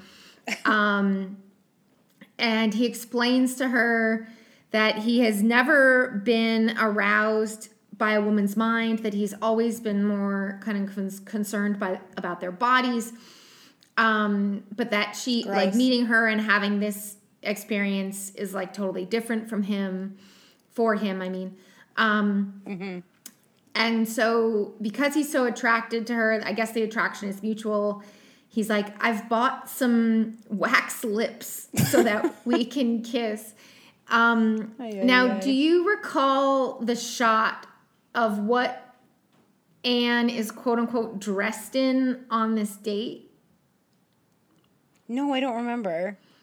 So, as you do for a normal movie where you have a shot of one person on one side of the conversation and then you switch to the other side to see the other person's face when they're talking as part of the conversation. It's switching between Steve Martin looking amorous, and then there's a jar with a fake brain in it with a hat and a scarf around it. And then, I mean, it's a little funny, just because it's stupid. It is. I mean, that was one of the other things where I was that is legitimately funny to see this brain jar. It's just a funny image. Yeah, because it's a sun hat and a scarf the way a woman would wear a sun hat and a scarf, except it's a brain jar. And then it's even funnier still because he's stuck those weird red wax lips onto it. Okay. And do you I was remember? just we used to have those. Yeah, it used to be a gag of some sort. But they tasted gross. They were gross. I was going to say they tasted kind of like cherry or something. They were cherry, but it was wax. It tasted like you were eating a cherry candle. I think, can you still get wax lips? Let's have a look. What's the point of them? I don't know. I don't know. I remember us having them at some point and wearing them and being this is so funny. But what is the point? P.S. You absolutely can get wax lips still. Weird. And now they come in different colors, which is interesting. But I don't get the point. I guess according to this, which I have a hard time believing, but apparently they're kind of meant to be like candy. No, they taste like a candle. No, you're not supposed to eat them. But that's because the whole thing is like on the packaging for these things I'm looking at, it literally says play Maybe now. they're candy now. Play now, chew later. Ick. Maybe they're not made of wax though. Or does it say wax? No, it's wax. Because that's gross. That's not candy. That's gross. I mean, you're not meant to eat it. You can't eat wax. But you But just gnaw on it like a weird I guess squirrel so? or something? Wait That's a minute. weird. Hold on a second. Oh my God, you can eat it. Oh my God, because I'm looking at a place where you wax? can order it and it provides nutrition facts. No. What's happening? Okay, everyone's lost their damn mind. Don't eat wax, and they don't taste, and it doesn't taste good. Oh God, okay. According to the customer So you're telling reviews- me if I melted down my candles, I could just like eat No. a candle. No. Okay, so according to this customer review on the internet, what you're supposed to do with this is you chew it up until the taste goes away, and then you just throw the wax away. Okay, that's not better to me. That's weird. No, I've never in my life thought of these as candy. No, I But really they're being didn't called. think they had. They're being called wax candy. That's disgusting. Oh man, this just goes back to my larger thesis statement that like candy made before 1980 was like bad, very very bad. Well, it People was didn't wax. know what It was candy literally was. wax. Like olden days Yikes. candy is like just it like licorice and stuff. It's like Yeah. you guys just didn't know what candy was, and this tasted slightly more sugary than other things, so you called it candy, but it actually is gross. But it's actually horrible. Yeah. Yeah. So Well, that is candy what in like olden movies, it's always like black. You're right. It is Yeah, like always this yeah. weird like black, nasty it's black. looking. It's like in the shape of a leather strap, or it's like a hard candy. The hard or like candy rock is what I'm picturing. candy. Yeah, stuff like that. Anyway, he sticks these wax lips on this jar, Oh my god. and they do make out. Ay. Now, as we would expect from the femme fatale, Dolores is watching this from the shore. So when they return to the house, Dolores asks Michael about this kiss that he tries to pawn off as not really having happened. They have a fight about Anne. In the midst of this fight, Michael gets a call from his lawyer about this inheritance, which then helps him realize why Dolores has started having sex with him and why she stuck around in the first place. So this is again when he calls out, I call another citizen's divorce. Which, that, like, there are these funny bits, but I'm like, if you could just have, like, dialed down some of the other stuff, this would have totally. been so much more funny. Yeah, absolutely. So to get back at him, Dolores puts Anne in the oven, and Michael is eventually able to rescue her after having had a very knockdown, drag-out fight with Dolores, who ends up in a puddle of mud. And we won't say some of the stuff she says, but I couldn't believe she like says 3 intense like racial slurs in a row at one point. Yeah, I remember that now. Like, I forget precisely why they came out. Because she's mad. That was like all I got from it. Yeah, I know, but like, what I can't remember was she using them at him? I think. Okay. I also can't I know they remember don't necessarily. precisely. I am hearing it in my head, and I obviously can't repeat any of them. But like, Yes. it was not good. I mean, I know it's the 80s. I mean, again, this different is- time, blah blah blah. But it was shocking to hear. A different time. Yeah, for sure. Yeah, because I remember thinking as well, because now I can't remember which ones she used, but I remember being like, so there's this, and then there's the weird time tracks thing happening. Yeah. Like, well, I didn't realize I had chosen these like weirdly problematic things. So like, God. So Michael runs away with Anne in her jar to Alfred's condo. And then he's like, okay. I don't want to be with my wife anymore. I'm in love with Anne. Can you take my brain out and then we can be together? But Alfred says that he can't do that because Anne's brain is slowly dying. And so this isn't like being a brain indefinitely is not a solution, basically. Even though he can keep them alive a certain amount of time with the fluid that he's invented, these brains need to get into a body at some point. So to save Anne's life, Michael is like, deal, I will find this female brain, a female body. And that turns into a thing where like Michael is stalking the streets of Vienna, looking for an attractive woman. Yes, I will say at this point, after he had said this thing of like, I'm normally attracted to women's bodies, but in your case, I'm attracted to your mind. I was like, is this movie gonna like actually have some sort of deeper message to it? Like something about how men objectify women or something? Like I'd be surprised. It kind of does. It almost does, but then it kind of wrecks almost it again. does. It almost does. That's the key. It almost does. Because in this scene where he's like out pounding the pavement looking for women, he is like such a creep. And they don't shy away from it. He literally starts like walking around like Quasimodo, like rah, rah, rah, and like staring at women and like pulling like and actually like stopping them to look and being like, no, and like all this stuff.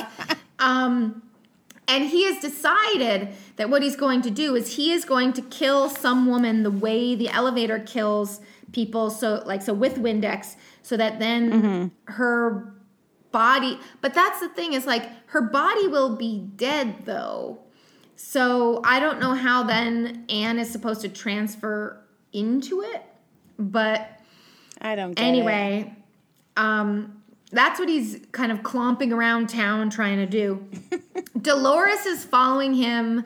I'm not because she wants to kill him. So she's following him. Meanwhile, Michael spots a very attractive woman on the street. And I can't remember if he asks her to see her body or if she just shows him. I think she just opens up her coat. I'm pretty sure she just opens up her coat. Yeah, and then we get the obligatory 80s boob shot where it is this like genuinely like that is the type of body most men would presumably like to have. But she's got a terrible voice.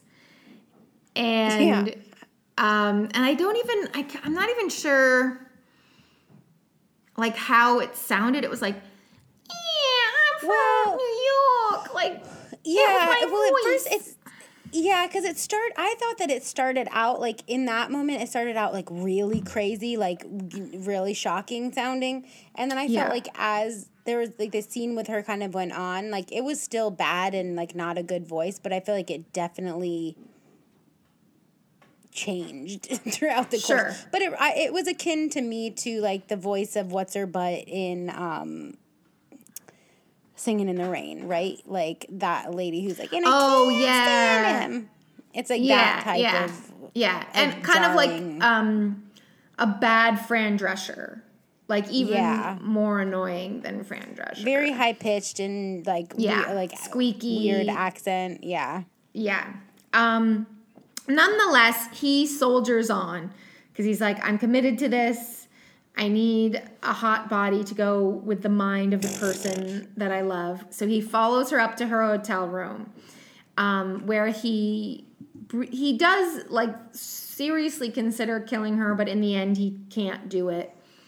While he's up there, Dolores sees him through the window and goes into the hotel with the idea of following him in.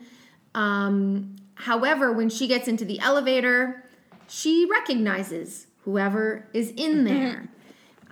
So when Michael is leaving the hotel, despondent because he hasn't actually killed this woman, so presumably, like I guess effectively he's killed Anne as a result of that. What does he find in the elevator? I'm asking you, what does he find in the elevator? Oh, he finds Dolores dead with Merv Griffin. Merv Griffin is standing over her, and it turns out that he is the infamous elevator killer of Vienna. Okay, now I have a question. Would you recognize Merv Griffin, like, because they, like, very clearly say, like, he's, like, Merv Griffin or something like that. Yeah. Would you have recognized him had they not said that? No. Yeah, okay. And in general, I said to, like, Isaac as we were watching, I was like, this is a very dated reference. Like, yes. People now would have no idea who Merv Griffin was. Right. Like, he absolutely, at that time, would have been identifiable, for sure. Okay. Because he was a late night talk show guy. I always thought he was, like, a producer guy. I wasn't sure if he was a front of camera guy. He is as well. Yes, okay. He is as well. But, like, so he, according to, I've just, like, looked him up on Wikipedia. Like, his late night career was where he often, so he was in competition, with Johnny Carson. So Merv Griffin had his own late night show. That ran like in the 60s and 70s. And then in fact, it looks like he was doing late night until about the mid 80s. But yes, alongside of that, he did become a producer for a lot of different game shows. Yeah, that's what I thought. As well. But so, like, even though those game shows all started coming out, like, let's see, the first one he created was Jeopardy in 1964, actually. That's like, yeah, wow. Yeah, I didn't realize Jeopardy was that long running. But so he does Jeopardy, he does Wheel of Fortune, The Price is Right. He's a gabillionaire. I mean, he's got to be so much money. Is he still alive? So, no, I don't think so. No, probably not, right? No, he died in 2007. Yeah, died in 2007. Oh, okay. Yeah, so that's right. So he goes from being a lounge act to being a game show host person, and then from there to talk show stuff. Yeah. So certainly by the time this movie came out, he was kind of at that point where, like, he's only a few years away from fully retiring himself, like, and stepping back to just producing roles. But at the time, he would have been as recognizable as, I guess, like a Jimmy Fallon or similar type of thing. And it actually is really true because then what Merv Griffin says is that in the US, I'm too recognizable. But in Europe, no one knows me. And so I can kill people here with impunity. And because time is of the essence, so because that's what I mean. Like, I don't think anybody outside of the US would really know Jimmy Fallon. But inside the US, he would be very well known. Yeah. I figured. I just was like, I would never have known what he looked like. No, I wouldn't either. Because, like, by the time he was, like, fading back, like I would have been a super small child and you would have been barely born. So there's no reason we would have ever seen him. But so, because time is of the essence to save Anne, Michael is like, well, I'm taking the body of this woman you just killed, who is my wife. And Merv Griffin, you got to promise me you're going to turn yourself in. And he's like, yeah, I'll do it for sure. Michael speeds over to Alfred's condo. Because he's been speeding, the police start chasing him to the condo. But Michael is like, Alfred, you have to help me put Anne into Dolores's body. And so the brain transfer happens. There's a lot of both Steve Martin and now I'm forgetting this guy's actual name. Steve Martin and David Warner are like jumping all around this room and doing all kinds of stupid stuff, acting nuts. And it's all part of like getting this brain transfer to happen. And just as everything kind of comes to a big crux, it seems as though the procedure has worked and Anne has been transferred into Dolores's body. But meanwhile, Michael has like shot out of the side wall of the condo into the pool. So the final kind of second to last scene is we're back at Michael's home hospital. And we learn that he's been in a coma for 6 weeks, recovering from the various injuries he sustained. Apparently, the police don't need him anymore. And the doctor is like, your wife is waiting to see you. And he's like, oh, my wife, I wonder what happened. And the reveal is that the brain transfer did take. Anne is now safely inside Dolores's body. But what happens? Well, the very end? Yes. When she's now in. So he gets up from his bed and he's like, I want to see my wife. What does he then see?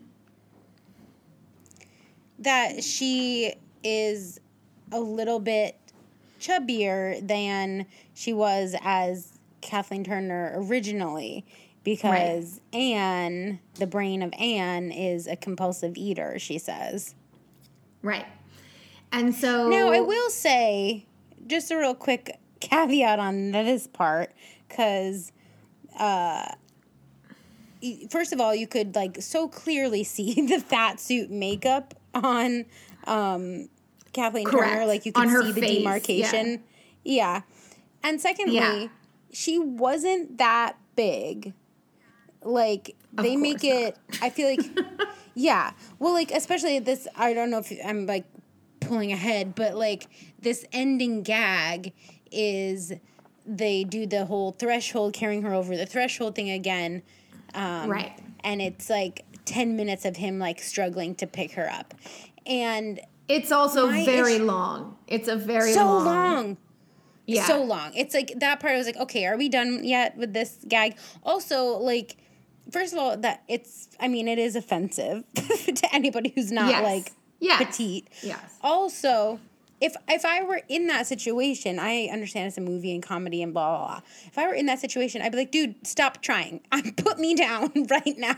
Like, if someone was struggling and like, I'd be like, put me down right o'clock now. Do not ever try to do that again. Yeah. And again, she was not that large. No, she wasn't. But like, I mean, I guess there are a couple things. First of all, it's only been 6 weeks, so she can't have eaten that much yet, I guess. Like, she can't have put on that much weight. I guess maybe down the track she would get heavier.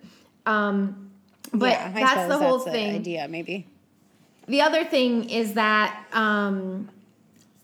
Michael supposedly has gotten to be a better person out of this because they kiss and... she's like, oh, she says something that makes him about her weight. Like if he noticed and he's like, no, I didn't notice at all. Like, you're beautiful. So from that, we're like, oh, Michael has gotten to be a better person, I guess. Like, he's thinking, like, at the end of the day, the person he loves is the person whose brain that he is attracted to.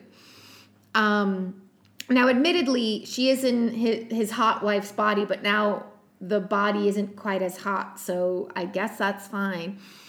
So if the movie had ended there, you would have said, and I don't mean you, maybe I'll say I would have said, oh, this is a pretty problematic and ham-fisted thing, but it still came out with a message of, like, at the end of the day, a mental connection. The brain is more important. Is important. Yeah. Yeah. Yeah. And that the physical is, like, you know, fleeting and not as important. And that would have been like, it's not a message I would expect out of a comedy movie, but okay, like, fine. However, that got completely undermined by the final scene where they're doing a fat joke, you know, like, right. And I was like, I get it, because it is, the whole thing is like, I get it. Steve Martin is good at physical comedy. It was cool and kind of interesting to watch him pretend that he was, like, struggling to carry this person. And, like, But it was well done. Like, all his little goofy, like, leg moves and stuff, yes. Yeah. Physical comedy-wise, like, sure, fine. But like you said, it absolutely stepped on what could have been a nice point of the movie. Right. And then the final bit, which I did also find funny, is, like, as we're watching him struggle to carry, quote-unquote, fat Kathleen Turner into the house, there's a title card that tells us that Merv Griffin absolutely never turned himself in. And it's like, of course he didn't. And that is the end of the film. So, with that in mind, let's move on to yawns and eye rolls. One yawn is, this was electrifying. And 10 yawns is, this was the equivalent of a sleeping pill. What would you give it? Okay. Well, it wasn't boring. I was definitely, like, awake throughout, more so than I am during a lot of things that we watch for this. Let's be real. Like, I knew the basic premise of the movie and, like, pretty much everything that happened. A lot of times I can't even say that. But was I, like, riveted by it? No. So I think maybe I'd say, like, right in the middle, 5.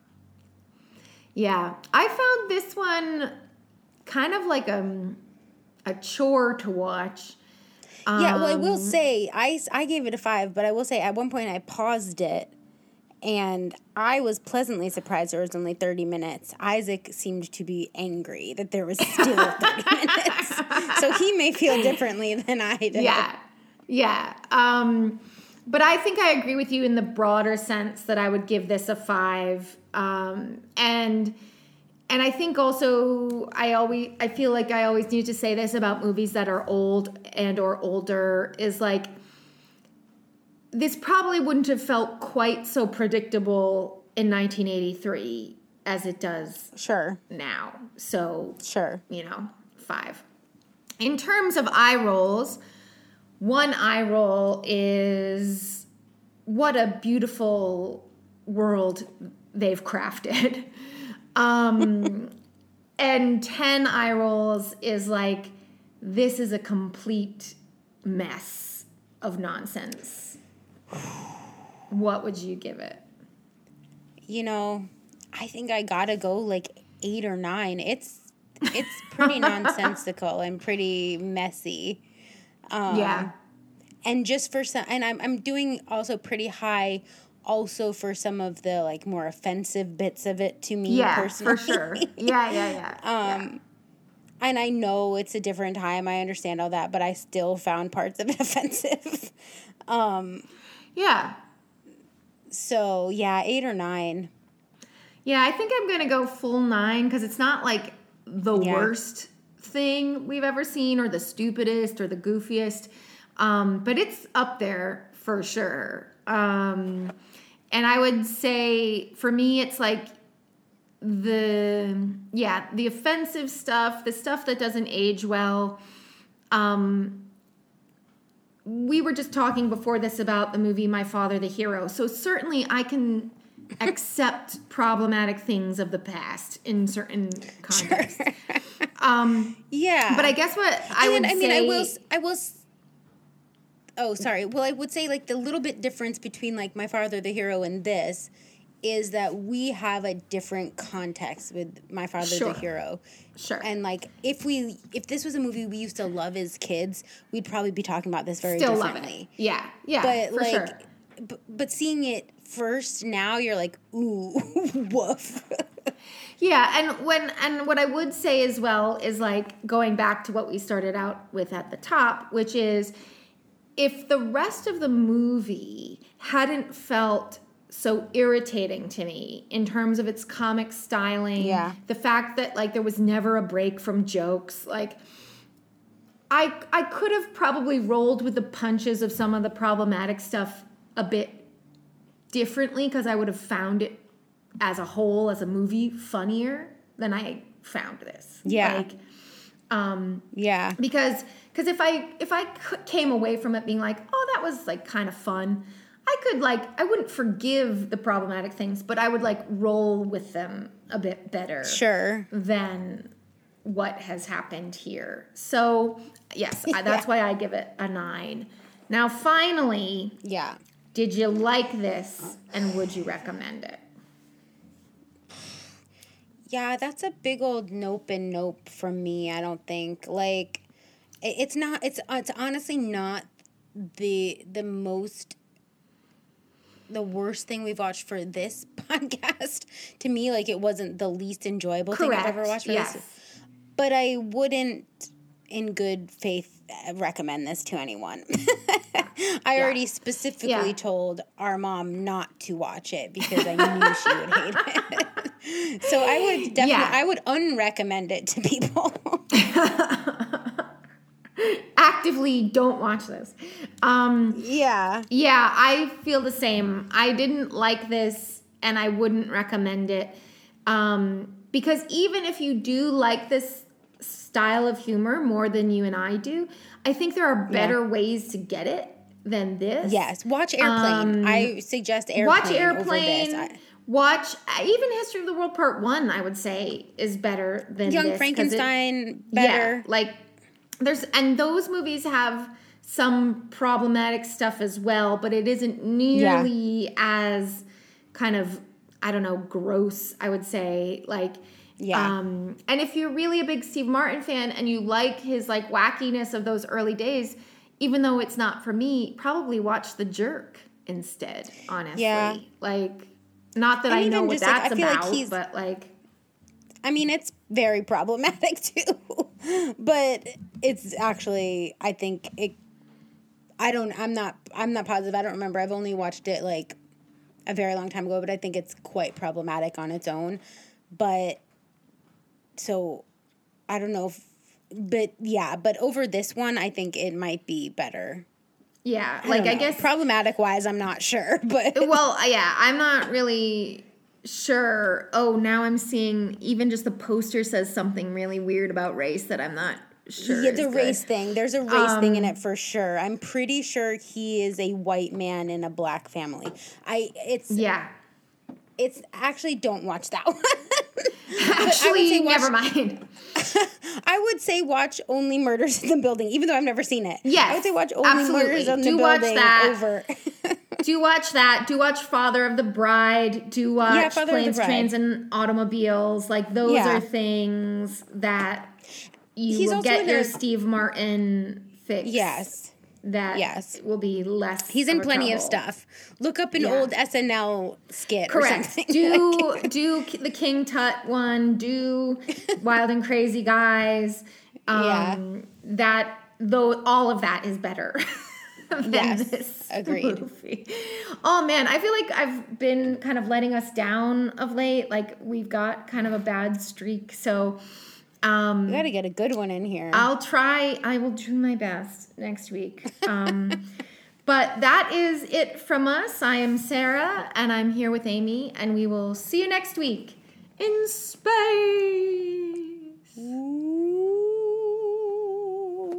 Thank you so much for listening to this week's episode of See You Next Week in Space. This is a production by Amy and Sarah Walsh with artwork provided by Riley Brown.